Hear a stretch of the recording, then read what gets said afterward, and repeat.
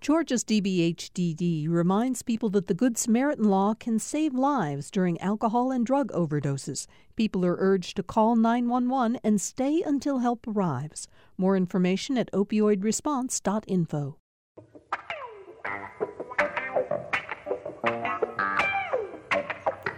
Welcome to Political Rewind. What a day to have everybody gathered in the studio to talk about Super Tuesday. Truly a remarkable night in American politics. In 1992, Bill Clinton was struggling in New Hampshire as the result of stories about the affairs he'd had. The Jennifer Flowers story broke, that sort of thing. And it looked like his poll numbers were plummeting as a result of that. Clinton ended up finishing second in New Hampshire.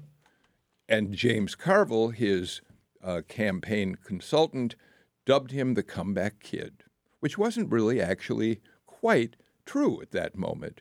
But Greg Bluestein, last night, we really saw a comeback. Maybe a resurrection? I don't know what term to use, but it was an epic night for Joe Biden last night. An epic night, which we're going to talk about, and talk about the consequences of that and what other candidates are dealing with today as they sort through the results of the election. We have got Greg Bluestein, political reporter for the Atlanta Journal-Constitution, here with us. You read him every day in the paper, mostly on the front page. Thanks for joining us. Busy night.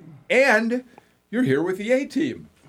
Dr. Audrey Haynes, political science professor from the University of Georgia, Dr. Alan Abramowitz, and Dr. Andra Gillespie from Emory University, and Dr. Amy Steigerwalt of Georgia State University. You all have become so important, I think, to our listeners' understanding of how things are developing politically in this remarkable election year. So thank you all for coming back in again today. Greg, let's just go over it very quickly.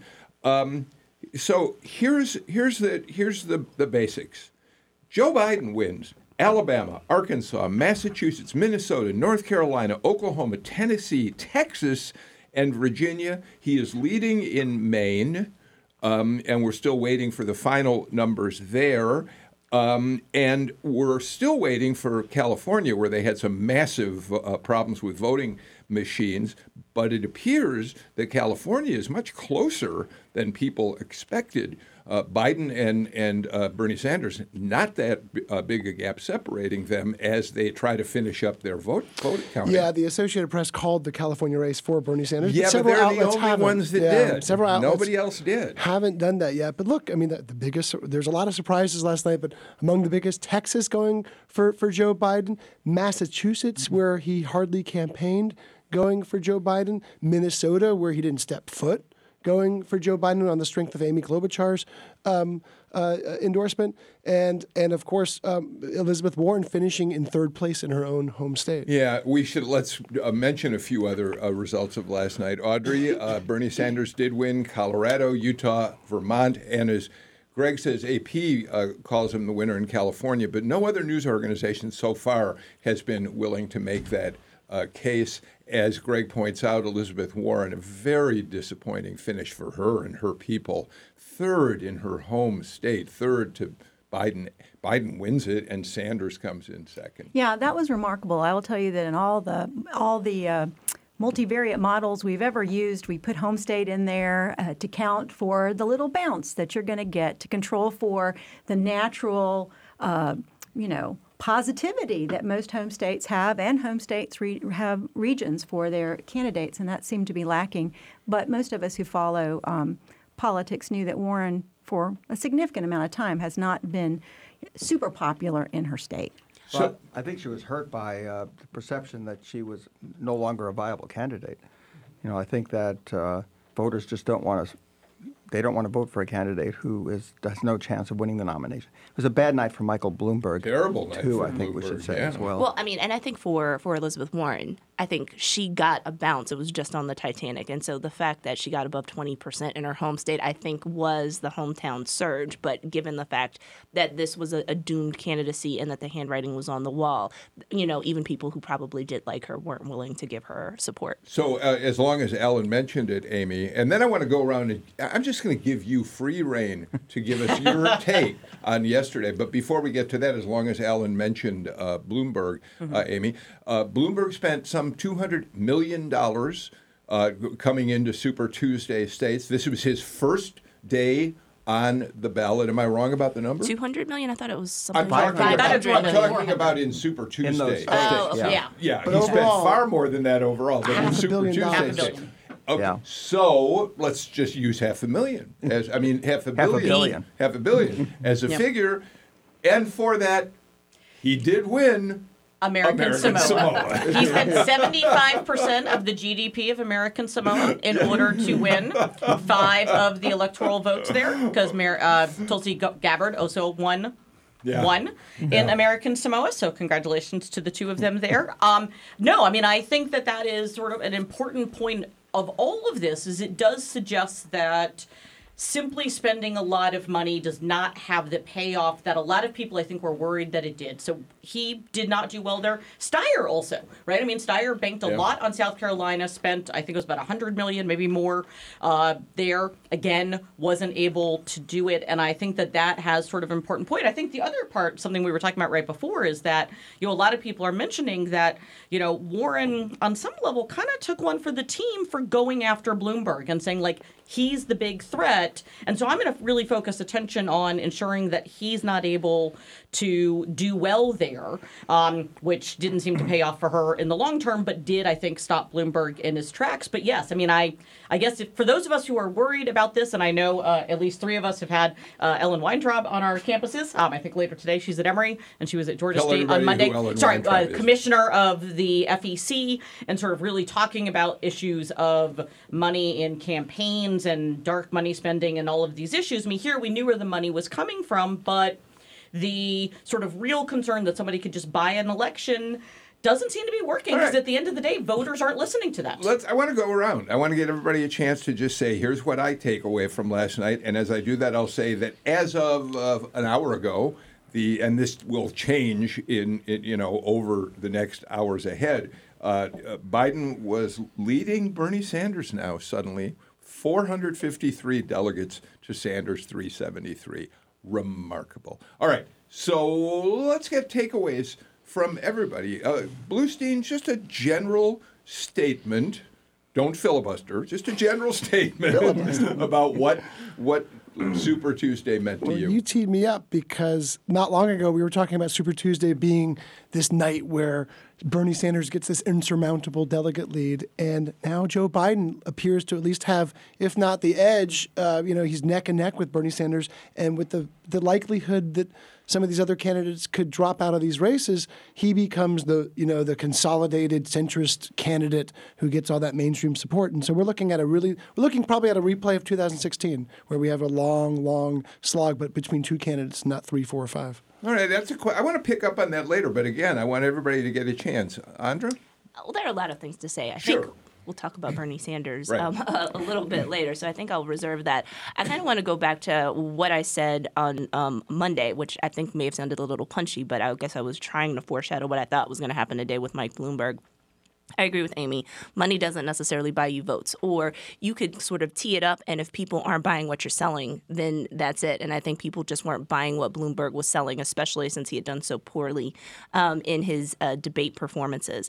But I think the thing to kind of take away from the Bloomberg thing is, what's the return on investment? So, yeah, you could shock and awe and overwhelm, a campaign. You could buy the best talent at triple scale, basically. And that doesn't necessarily sort of negate or take away from the fact that you actually have to, 1, provide a vision, and 2, do actual retail campaigning. And so I just think of what I could have done with $500 million. So, the joke about how many shoes I could buy with that, or houses. But it's also, when we got $500 million at Emory, like as a result of a patent, it was like, well, how many research projects could that inform, or how many philanthropic things? So I think people just need to be really careful with the notion that you can just throw a bunch of money around and expect to be able to get your way. Like, there's a give and take in our society, and I think that's a good thing. Alan? Right. I mean, there's a diminishing return on spending. We clearly saw that last night. One thing that was really remarkable is that Biden won some states where he didn't campaign at all, and he had no organization. Minnesota, as an example, no money. Massachusetts. He made some effort in Texas, but he spent very little there. He was badly outspent by Sanders. He was had a very little organization there, and yet he ends up winning there. Going forward, I think it's going to be really interesting now to see how this dynamic plays out. It's going to become, I think, very quickly a two-person race between Sanders and Biden. Bloomberg is probably going to drop out.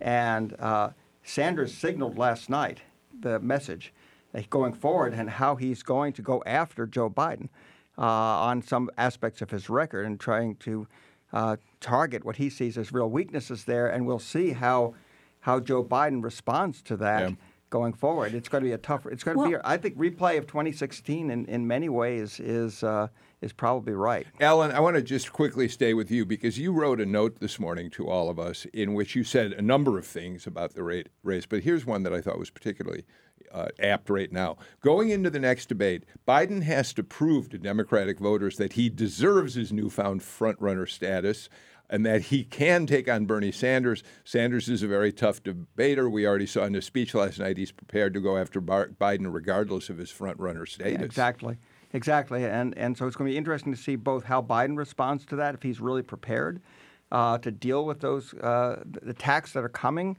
from Bernie Sanders. Ultimately, I think what's going to be interesting is to see how these two candidates come together at the end behind the winner. And can they come together? And can if Biden is ultimately the nominee, which I think is more likely, will Sanders quickly get behind him? And can he bring his supporters behind Joe Biden, which will not be easy? Audrey? Well, I was going to talk about the dynamics that took place. So, we have seen a big shift. This is going to be an election where we talk about momentum. And interestingly enough, in past elections, you needed some time to transition to get all your money in place. Biden didn't need that. He was winning in places where he really hadn't laid much of a infrastructure down, hadn't been there in person. He benefited from learning a lesson. The Democrats actually learned a lesson, I think, from 2016 and observing Republicans who were wringing their hands and watching what happened in 2016, but not being able to do anything because people stayed in the race. They had their super PACs and their sponsors. But this time, that didn't happen. You had Klobuchar, Buttigieg. Steyer didn't really contribute to that, but you had, I think I mentioned on Monday, the notion of queuing and endorsements coming in, and boy, were there a slew of them that did, and that really helped Biden a lot. And don't forget Beto in Texas, too. Mm-hmm. Yeah, we had Beto O'Rourke endorsed him the other night, the night before the election began. Amy, your general take? Did we get your general take? Not yet. No, we haven't. Mm-hmm. Go ahead. I would love to share it. Obviously, I'm a political scientist, so I can pontificate for hours.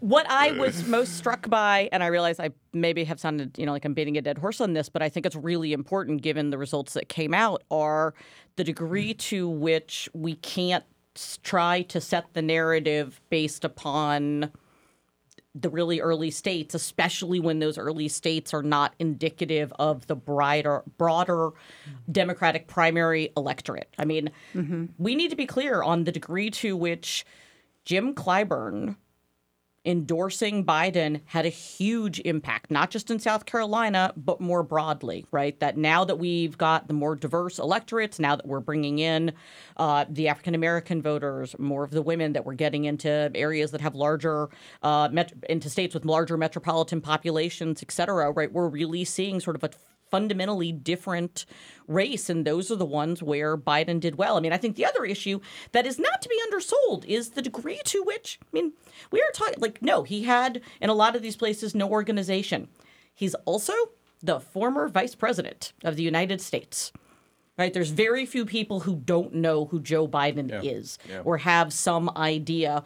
And he's sort of seen as comfortable. He's seen as stable. He's seen as someone that they can look to and turn to. And I think that that's important in all of that. But I think it's also important to sort of set how much we wanted to say the narrative was set after Iowa and after New Hampshire And it really left out sizable chunks of the Democratic Party in that narrative, which is a huge problem. So I want to share with you all and get your response to it. I got a phone call this morning that kind of upsets the conventional thinking we've had since the South Carolina primary. Here's what I mean by that. We know that Biden had an enormous comeback in South Carolina. Money did start pouring in, but what the conventional wisdom was, there's not enough time to organize in states for Super Tuesday, to get ads on the air in Super Tuesday states, whatever.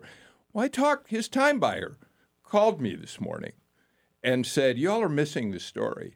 We dumped a lot of money into TV in many Super Tuesday states. We were able to get spots on California had a bunch of spots. I thought that was interesting because I don't think we realized that the Biden campaign was able to turn things around and respond that quickly. Well, I mean, I think that that's good. I would actually be more impressed if you said that you hired a bunch of field organizers to go knock on doors. Yeah. Because that's actually a more little effective. trickier, isn't it? No, I mean, I'm just thinking of the Vavrick and Green study that basically says that TV ads don't do anything in terms of mobilization. So, yeah, I mean, I think it's great to be out there and get your name out there. But what I think voters who were paying attention did was they saw the cues. Mm-hmm. So they saw the buoyant Joe Biden in that last cacophonous debate. You saw Mike Bloomberg basically double down on defending stuff that was indefensible. And so you saw his campaign fortunes go down precipitously. And then you see, the win in South Carolina, and then you see the consolidation around Biden. That's sending all of the cues that anybody who's afraid that Bernie Sanders is unelectable needs in order to be able to kind of move forward. So, yeah, I mean, it's great that they did all of that, but hire field organizers, set up offices. That is way more important than an ad buy. They better do that moving forward. But there was this sense that what Biden had to do after South Carolina was just the talk had been, oh my gosh, let's at least he hope he gets through Super Tuesday. Not that he was going to be dominant in Super Tuesday. I mean, one of the things he did was he couldn't reserve a lot of TV airtime because he was cash-strapped going into Saturday. But what he did, he had an explosion of Facebook and social media ads. He far outspent Bloomberg in the days coming up, the couple days preceding Super Tuesday. But the other thing that you guys will have a blast investigating and analyzing is that field game, because he didn't have a field game on a lot of these, at least a robust field operation like Mike Bloomberg, who has 50 staffers in Georgia alone, right?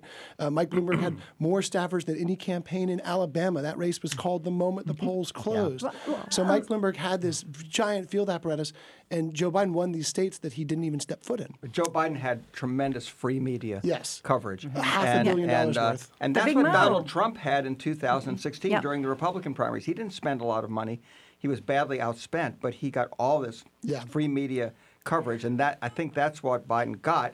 So it'll be interesting to see what happens going forward. I mean, I think he's still got some glaring weaknesses as a candidate. I want to talk about those in a while. We got to talk about glaring weaknesses, too, because as I was talking about dynamics, Anderson Cooper did the interview with Bernie Sanders, and Bernie Sanders said a few things that people heard. So there are a lot of factors. It's not just what Joe Biden did. It's what the other candidates did, and it's what Sanders is doing and saying. And one of the things he's not doing is sort of expanding his coalition. Mm-hmm. I mean, he is staying on message, and the message is a little negative because I get all of his emails, and they're very good because they say my name multiple times within the email. And one of them is, "They're against us, Audrey. They're against us," and that's all not necessarily a message that is going to help build towards the general election. Well, especially if us is supposed to be Democratic voters, right? You need them in the general election.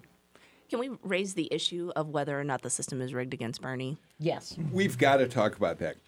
Let me just for a moment park that, because I want to finish with why Biden right now. And I want to ask that, and then we definitely want to talk about Bernie. Joe Biden last night won Massachusetts and Alabama. Mm-hmm. What? When was the last time Alabama and Massachusetts were on the same page? Maybe John Kennedy in 1960? I mean, that's crazy. Well, I don't know if it's crazy, but I think it shows. I was listening to CNN probably on Sunday, and Rick Santorum kind of dismissed Joe Biden as the Southern candidate. So, oh yeah, he's going to sweep the South, right, because it's disproportionately black and black folks love him, but he can't win anyplace else. The fact that he won in New England, that he is competitive in other parts of New England, that he may lose, like Maine. The fact that he won in Minnesota, right, is suggesting that he can put together the type of regional coalition that might actually do better than Hillary Clinton did in 2016. That's actually, I think, a really important thing to take away, that he's not just kind of a one-trick pony. Now, blue-collar workers? Blue-collar workers, is he disorganized? Can he be undisciplined sometimes? Yeah. And so, like, those are going to be problems for him going forward. He's also going against a sometimes disorganized, undisciplined opponent and President Trump. But, I think that actually challenges Bernie's idea of sort of, like what the coalition is, and sort of, and it should help challenge our notion for people who are on different camps of the progressive moderate debate about sort of recognizing that there is this other side, and that you can't ignore like their perceptions and their feelings and their preferences as well. So, Alan, if I were in the Trump campaign, I mean, we know that for a long time now the Trump people have felt that Biden could be their toughest opponent, apparently. I mean, that was what Ukraine may have all been about. But if I were them, I might worry about Biden for a different reason, and I want to get your thoughts on this. It seems to me that one of the reasons Biden did so well is people really are weary, just tired out of the drama around the White House these days, tired of the dramatics that just are never ending, the controversy. And Biden is this sort of sanguine alternative.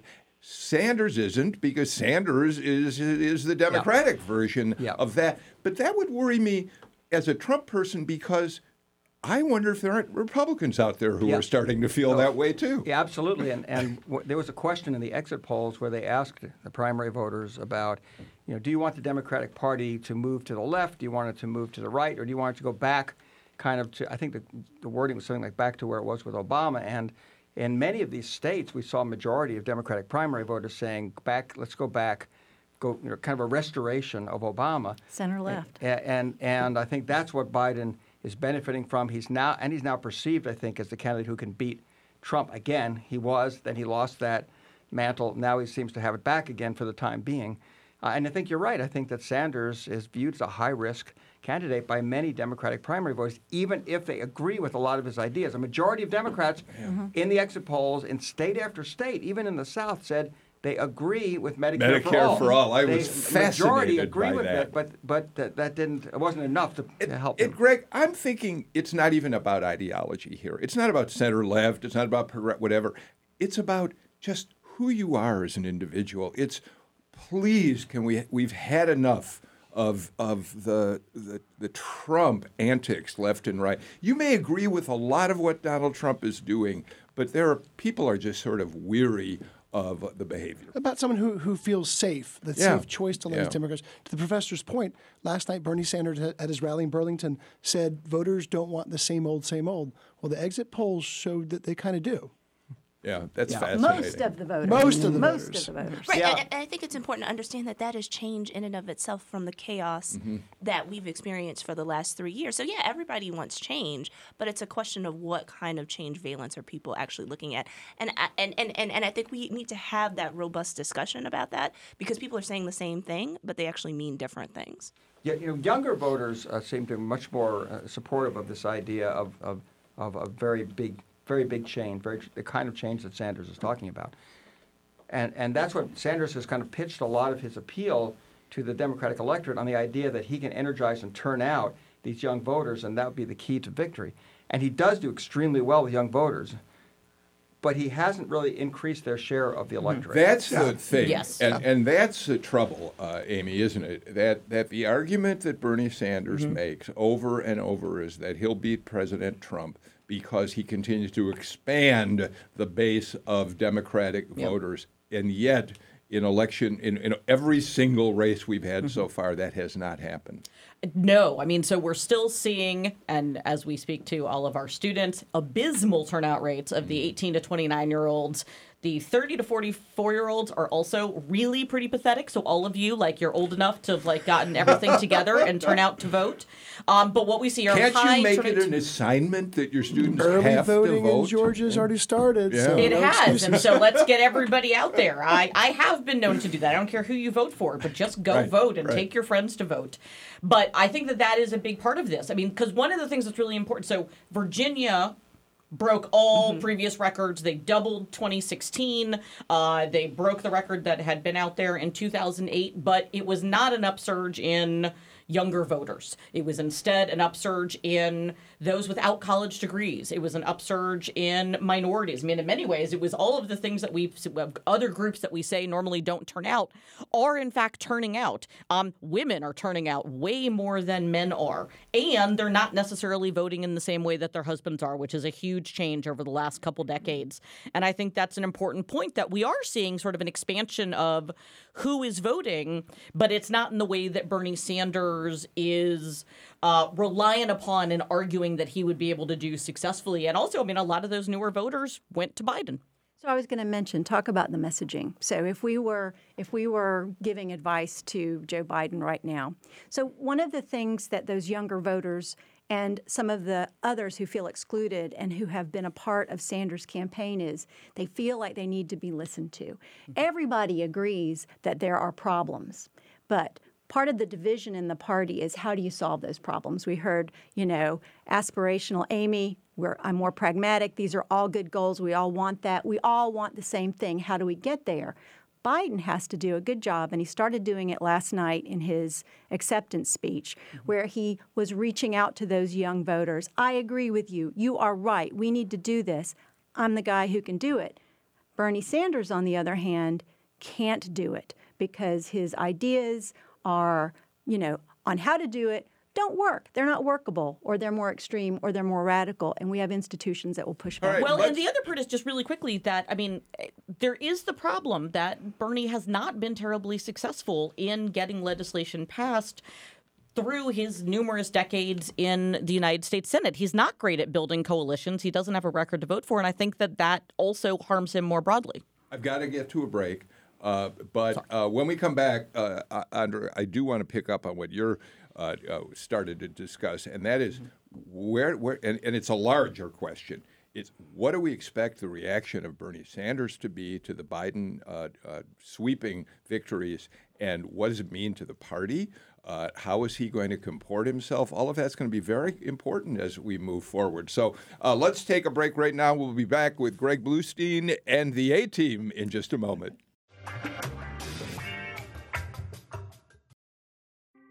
Thanks for listening to Political Rewind. If you like this show, you'll also like Georgia Today. It's a daily podcast from GPB News, bringing you compelling stories and in-depth reporting that you won't hear anywhere else. Join me, Peter Biello, for this quick and convenient way to get the best of GPB News' extensive coverage of the topics that matter to you, delivered directly to your device every weekday afternoon.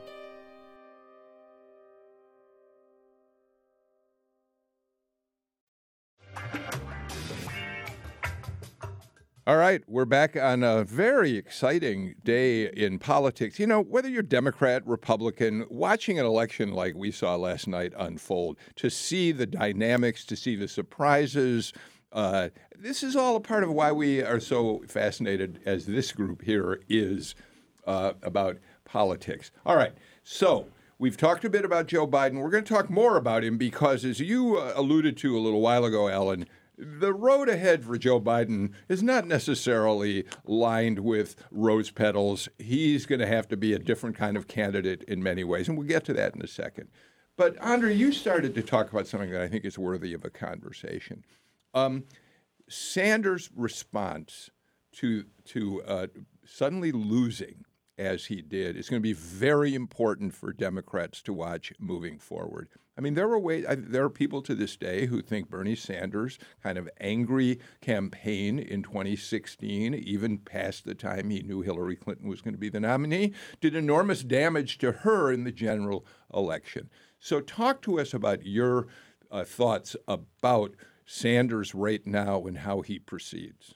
I think in terms of always saying that folks are out to get you is problematic. It is the responsibility of media. I mean, a lot of this is directed towards the media, so he thinks he's not getting a fair shake from reporters because they're critiquing him. I mean, and it's the same problem that I see with President Trump. If you're a public official, people are going to ask tough questions, and they are not obligated to be nice to you. In fact, it's their job to actually ask probing questions and put you on the hot seat to hold you accountable. But also with respect to if the rules go against him. So we've seen the establishment kind of consolidate around Joe Biden, and it looks like it's going to continue to consolidate, with the imminent departure of Mike Bloomberg. To say that all of a sudden that they're against you just seems to me very disingenuous, because as the second place finisher in 2016, Bernie Sanders had a ton of leverage to rewrite the rules. I mean, first of all, they're just some substantive things. Like, would there have been a $15 minimum wage added to the party platform? Like, there are lots of ways from sort of an idea standpoint that Sanders has had a permanent impact on Democratic Party politics in this generation. But he also had an impact on changing delegate allocation rules. There are no superdelegates on the first ballot. Like, these are big changes, right? And so if he doesn't win based on the rules that he helped write, for you to claim that everybody is against you just is crazy, or that there is some type of cabal that's organizing against you, doesn't make sense at all. And then you also just have to accept that you got out-campaigned, and that people, not enough of a critical mass of people were buying what you're selling. It doesn't mean I want to discount Bernie supporters, and I would just want to be very clear to them. I think they have a role in the party, but also you just kind of have to accept that there are these agreed-upon norms and rules that you participated in that were established at the beginning, and you can't pick up your marbles and go home if it doesn't work out for you. And it wasn't a billionaire that did it, right? I think it's interesting to pick up on what you're saying.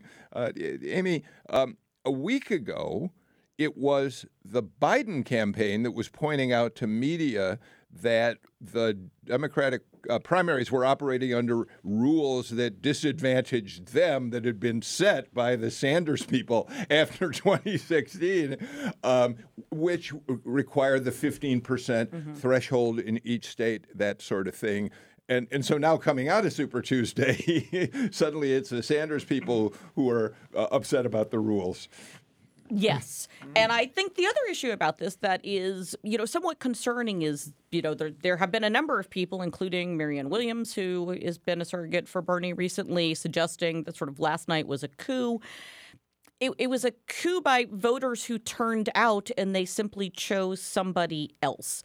That, I think, is a real issue to kind of go forward on that. There are sort of these discussions suggesting that certain candidates are harming all of it, that they're undercutting the cause, that perhaps certain groups of voters, women, minorities, are being led around by the nose by an establishment. And all of that, I mean, is really insulting to those groups of voters, and also makes it very difficult to then say to them, if you do later on win the nomination, come join me, because you've said to them, I think you're not smart enough to vote on your own. I think you're being led around. There's a lot of rhetoric there that makes it really hard to coalesce. And the issue is that if you're going to run to be the nominee for a party, you then, at the end of the day, in fact, have to represent that party. I mean, there is sort of an interesting thing that if you are trying to be anti-establishment, you're going for the most establishment position that's ever existed, which is a representative of the party. I do want to be careful, Greg, to make sure because I think we all realize this. Joe Biden has by no means wrapped up the nomination as a result of Super Tuesday. Bernie Sanders is very much alive. There is going to be a battle now probably between the two of them, and we'll talk a little bit about what happens to Elizabeth Warren and what happens to Mike Bloomberg. But this is the two-man race that Sanders still has every chance to win. And remember, he stayed in this two-man or one-man, one-woman race in 16 until June. Yeah. Yep. That was when super delegates, as they were known at the time, came out in force for Hillary Clinton. The same debate exists today over those. Now they're called unpledged delegates, but those same delegates. And I have a couple pieces of somewhat breaking news on those in Georgia. I surveyed all 15. Well, I surveyed 15 super delegates, the unpledged delegates in Georgia, who will play a very important role in what could be a brokered convention or a contested convention convention in July, and a majority of them said that that essentially that a candidate needs to have a majority, not a plurality, of those delegates to win. That means that if that's Biden or if that's Bernie, they will need to have a majority, not just a plurality coming in. And that's important because at first it seemed like Bernie Sanders would have that plurality but not that majority. But Super Tuesday might have rejiggered all that. Bernie was the only one who, when he was asked about this, said that the candidate who has a plurality should be the nominee. Yep. And the others said, no, we have to, see what happens at the convention. Now, the roles have been reversed. Yes. So it'll be interesting to see what he has to say if he goes into the convention, trailing Biden in delegates, but with Biden not having a majority, which is entirely possible. Yeah, and secondly, I talked to Nikema Williams, who's the chairwoman of the Georgia Democratic Party, yesterday before the first round of polls were even closed, and she said, I want to go out there, I'm not going to endorse any candidate, but what I will do with my unpledged vote, if it gets to that, if it's needed, is I will support whoever Georgia supports in March 24th, which... If you go by how Bernie Sanders did in 2016, means whoever's not Bernie Sanders. So it's got to be Biden in Georgia. Yes. For sure. Yes. You would think so. All right. So one last thing about Bernie Sanders at this moment. We do spend time on this show talking about the harsh kind of rhetoric that we hear coming from Capitol Hill between Democrats and Republicans, the Trump tweets. We're going to talk about one of those in a little while when we talk about the Alabama Senate primary last night. We're talking right now about the harsh battle between Doug Collins and Kelly Loeffler. So a lot of the time we're focusing on the right and the problems that we see with their rhetoric. Audrey, the Elizabeth Warren is being hammered today by... Not all Bernie Sanders folks behave like this, but the nastiness being aimed at her on Twitter today because she hasn't gotten out of the race and therefore is hurting Bernie Sanders is really troubling to see. And it's based, I think, on a lack of information. I mean, there's some assumptions they're making about Warren support. And Warren's support is not necessarily totally overlapping. If you look at all the exit polls and you look at Warren, she is a much more complex creature. I was trying to make an ice cream analogy for the candidates, and she's very Neapolitan in the sense that, she has people who vote based on identity. She has women supporters. She has people who are concerned about income inequality. She has, a whole lots of segments there. And she is not necessarily ideologically identical at all. In fact, she's very different and has a very different history than Bernie does. They're friends. There's a lot that they agree on. They work together. But at the same time, they really should not assume that her support is going to go to Bernie, nor that she was that much of a spoiler. I heard a lot of people saying, if only Warren was not there, Bernie would have. That's not necessarily true. What's the path for Bernie now?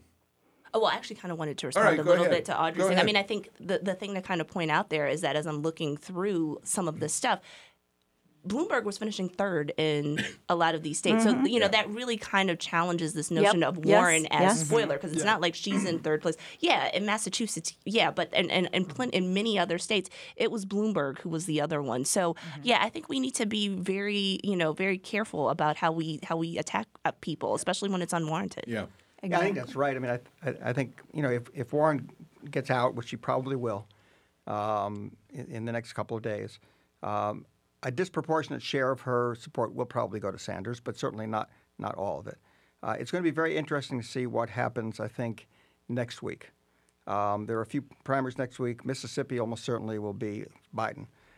Michigan, I think, is going to be extremely interesting. Sanders pulled off an upset win there in 2016 over Hillary Clinton, narrow victory. I think that's going to be very important for him. He needs to do well in Michigan to come back from this disappointing showing on Super Tuesday. Yes, but considering that he is now calling for the retirement of all automobiles that burn fossil fuels, Michigan could be more problematic for him than it might have been. and looking at what happened some of the other in Minnesota and it's, in New England yesterday, it's clear, I think, that Biden has a chance to do well there. Yeah. All right. We've got next week, March 10th, Hawaii, Idaho, Michigan, Mississippi, Missouri. Missouri will be interesting. North Dakota and Washington State, which is going to be a primary next time, not a caucus. And although Bernie seems to have a good support there, it's not going to be as easy in a primary state for him to win the delegates as it would have been as a caucus. That's part of what happened in Minnesota as well. Minnesota, is that it switched from a caucus to a primary. And all right, let me pick up on another thing. I suspect that, Amy, there are Georgia political leaders like, say, Keisha Lance Bottoms, mayor of Atlanta, Calvin Smyre, a few others who have got on board with Biden early, who last week before South Carolina were thinking to themselves, how do I gracefully get out of this situation? They today are breathing the biggest sighs of relief and are celebrating. They are. Now, I guess that, again, I keep saying this, but, I really felt like we were writing obituaries way early after Iowa and New Hampshire because there were 48 states left and a bunch of territories, including American Samoa, who voted last night. And so we needed to sort of put that in. But I do think that there's something that's going on there, and that certainly that is going to aid.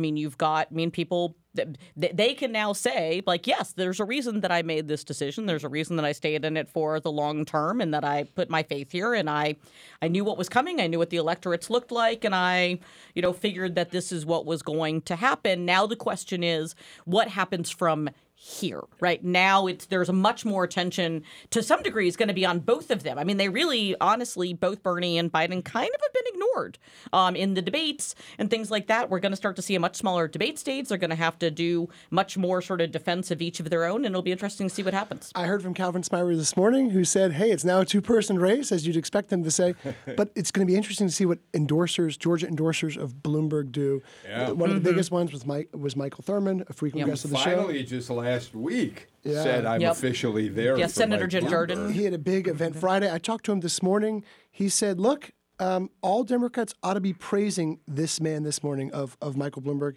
He's going to be Joe Biden's best friend if Joe Biden wins the nomination because what does Joe Biden struggle with the most? Raising money. So he's already kind of pivoting to like the fact that Bloomberg could help the entire party. Andrew, that strikes me as exactly what you'd want to say. I mean, Bloomberg will be a force in this election.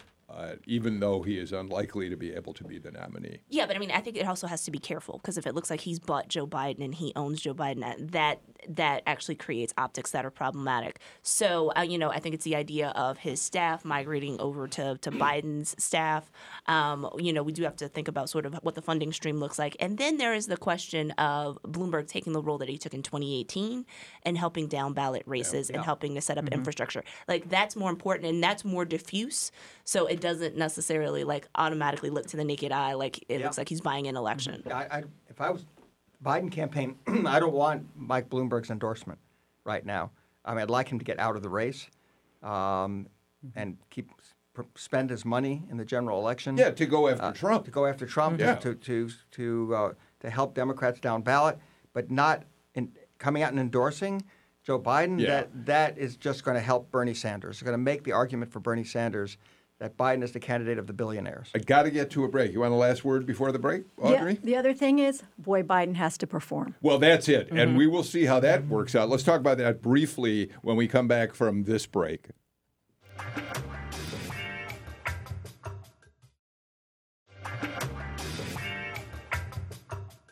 All right, we just got a few minutes left with this fabulous panel today. Alan, you were the first one to allude to it, so I'll throw it to you on this. Biden does still have to perform.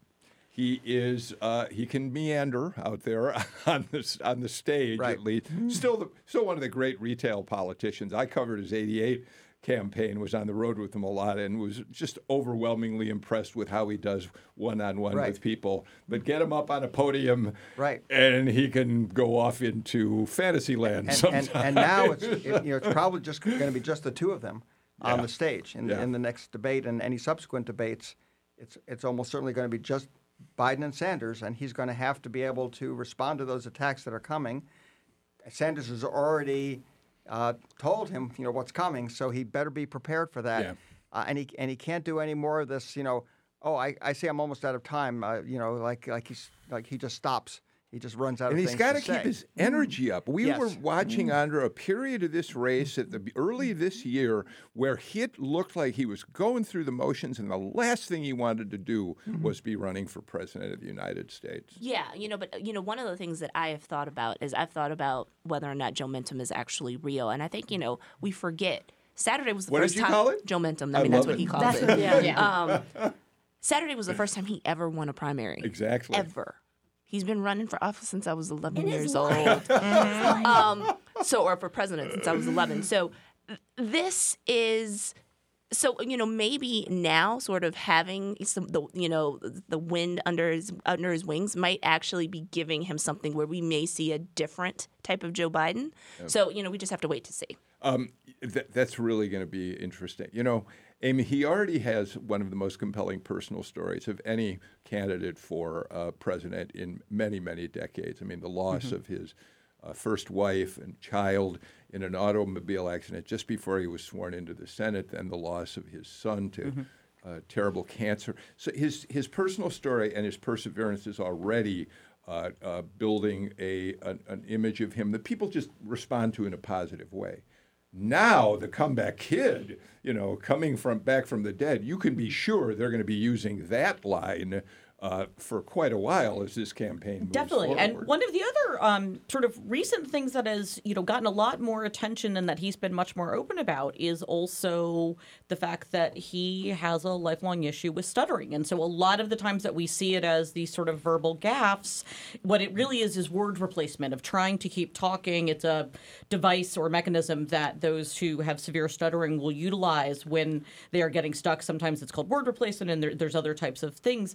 And I think we're going to see a lot more of that, a lot more of others around him really sort of pointing that out and setting up situations. He's did a really fascinating piece that I think was in The Atlantic, where he was interviewed by a reporter who also has a stutter, to really kind of break that down. And there was an instance, I think, where he was with a young child and again was talking about that. And so it's again these issues of things that he has sort of overcome and been successful with, but also to kind of show how we don't think about, somebody who's been vice president of having to deal with these sorts of issues, but yet he has. All right. All of this said, I want to reiterate, Audrey, Bernie Sanders has enormous energy and passion that is no one is topping out there right now on the campaign trail. To look at some of the rallies that he was involved with coming in the last week or so, huge crowds of people.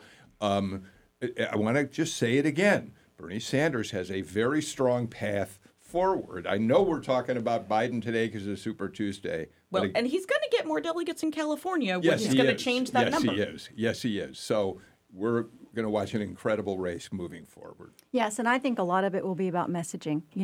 Biden really hasn't found his total winning message yet, and he needs to find it. And he may have a great backstory, but I think he needs to concentrate on the you. It's about you. It's about unification. It's about solving problems, and be a foil for Trump, because that's really where he wins. He's so likable. The contrast with Trump is just stunning there. But Bernie Sanders has a message that appeals to a lot of Democratic voters, especially younger Democratic voters, and he has a lot of money. Yeah. And he can keep raising money. Yep. $2.70. And he has a much stronger organizations in place in a lot of these states. And Biden doesn't really have a clear policy message yet. Like, it's not entirely clear what are the policies he's running on. That's a good point. Greg, you need to get something in Yeah, here. and let's be clear, too. President Trump is still coming into Georgia with a tremendous amount of strength. UGA has a poll that was released this morning, this School of Public and International Affairs, that shows that the president has a 54% approval rating in Georgia, and he beats all four of the top Democratic contenders in last night's Super Tuesday contest by about double digits, by about 8 to 11 points But this was pre-Super Tuesday. It was pre-Super Tuesday, obviously. It was And who also did the That's a best? bit of an outlier, I would say, for the other polling I've seen in Georgia, which there hasn't been much. There hasn't been much, And but- I'd be surprised if that's exactly right. But he's beating. And this will change. But and half the poll was also done pre-South Carolina too. It was done over a period. okay. But it shows Bernie Sanders trailing Trump 52-41, Bloomberg 50-42, Biden 51-43, and Warren 52-42, all trailing Trump. All right, we'll watch it unfold. I want to talk about, we're very short on time, but there's one other race we really should say a couple of words about, Andrew Gillespie. Jeff Sessions trying to win back that Senate seat he gave up after 2 decades of holding it in Alabama to become the Attorney General. Couldn't pull it out last night. He's in a runoff with a football coach, Tommy Tuberville. Yeah. Well, I mean, so there are a number of things. So saw President Trump's tweet where basically he goes after Jeff Sessions. This So is clearly what he's happens still- to someone yes. who loyally No gets love. appointed Attorney General, then doesn't have the wisdom or courage to stare down and end the phony Russian witch hunt, recuse himself on first day in office, and the Mueller scams begin. Seriously? Yes. Yeah, that's- So, I mean, so a couple of things. To Jeff Sessions' defense, there were 4 people who were in this race. So the idea that this was going to go to a runoff is not surprising at Right, all. They have right. the same rules we do. You got to get 50% plus 1. Second, and at the risk of sounding partisan or flip, thank you, Alabama, for not nominating Roy Moore again. So, Right. like, that was very, Yeah, Roy Moore got very like clear. 5% of the Yeah. vote Doug or Jones would something. not agree with you. Yeah, Doug but Jones would have really wanted to see. Yeah, Roy Doug, Moore. I Doug Jones understand would that. love to have had that. I understand that, but just thank you. I find it remarkable that Sessions last night in his speech talked about he was the first guy to have the guts to get up and endorse President Trump after the abuse, Greg, that President Trump has heaped on him.